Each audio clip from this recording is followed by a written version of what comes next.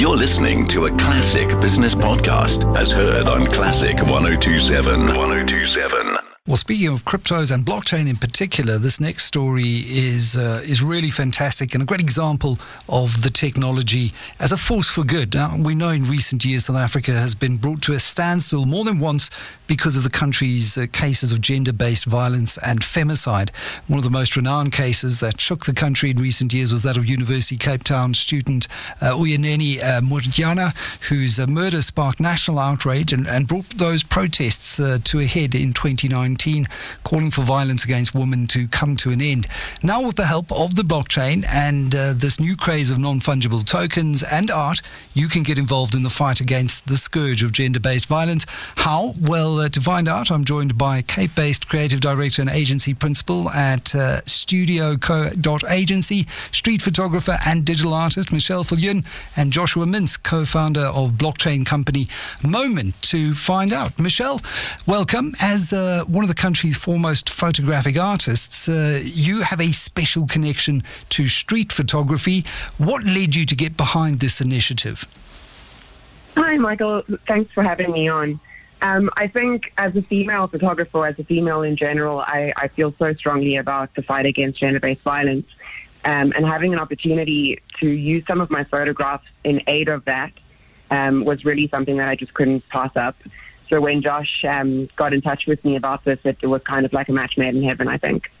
And Josh, to bring you in, that match made in heaven, what does it entail? Because you've launched this NFT, this non-fungible token, to raise funds to fight gender-based violence in the country. How exactly is this auction going to work?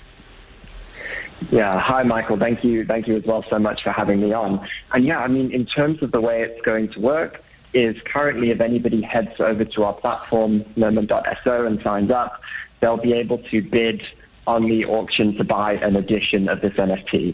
There's 20 editions available. The going price is $20 per edition, and those proceeds will be going directly towards Fight Back SA, which is an anti-GBV group based in Cape Town here. And yeah, you know, it's essentially an auction. So you just head over, place a bid, and simple as that.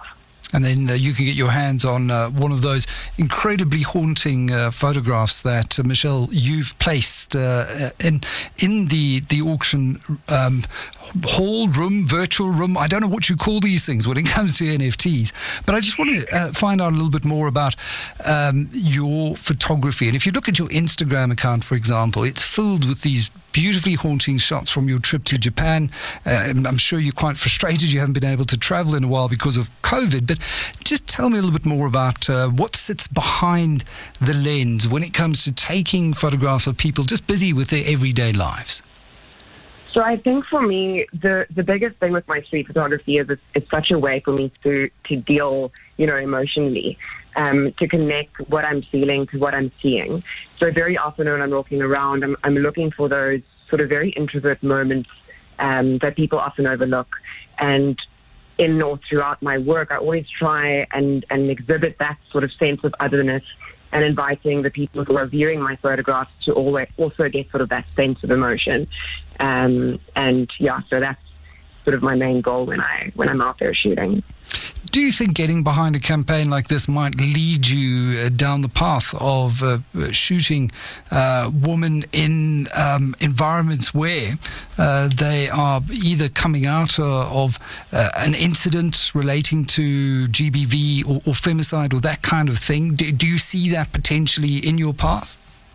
That definitely, there could be a potential for there. I think it's always, as a photographer, your role is so important in not disrespecting a situation and not exploiting a situation.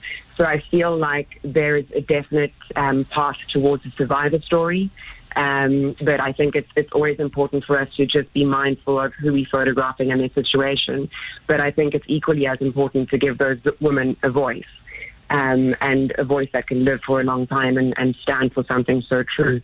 And I think within that there lies a lot of potential, especially, you know, telling their stories and telling their survivor stories. I think often, you know, they don't really want to be known as a victim because you're a survivor. They've survived something and they've come out the other side.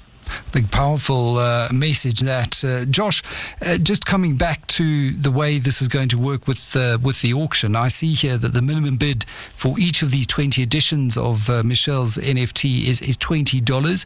What does that cover? I mean, how much are you looking to raise here? Yeah, so, as you said there, the minimum bid starts at $20.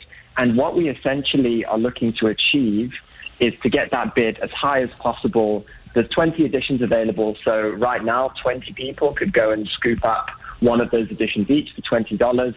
But then before the auction ends, if people bid a higher amount, they'll of course unseat other people who've taken up the lower amount.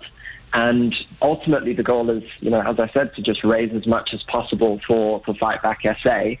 And I don't have the exact calculations on hand at the moment, but essentially $20 would cover X number of training sessions for somebody in a difficult, in one of the communities where they go and do their fighting training there.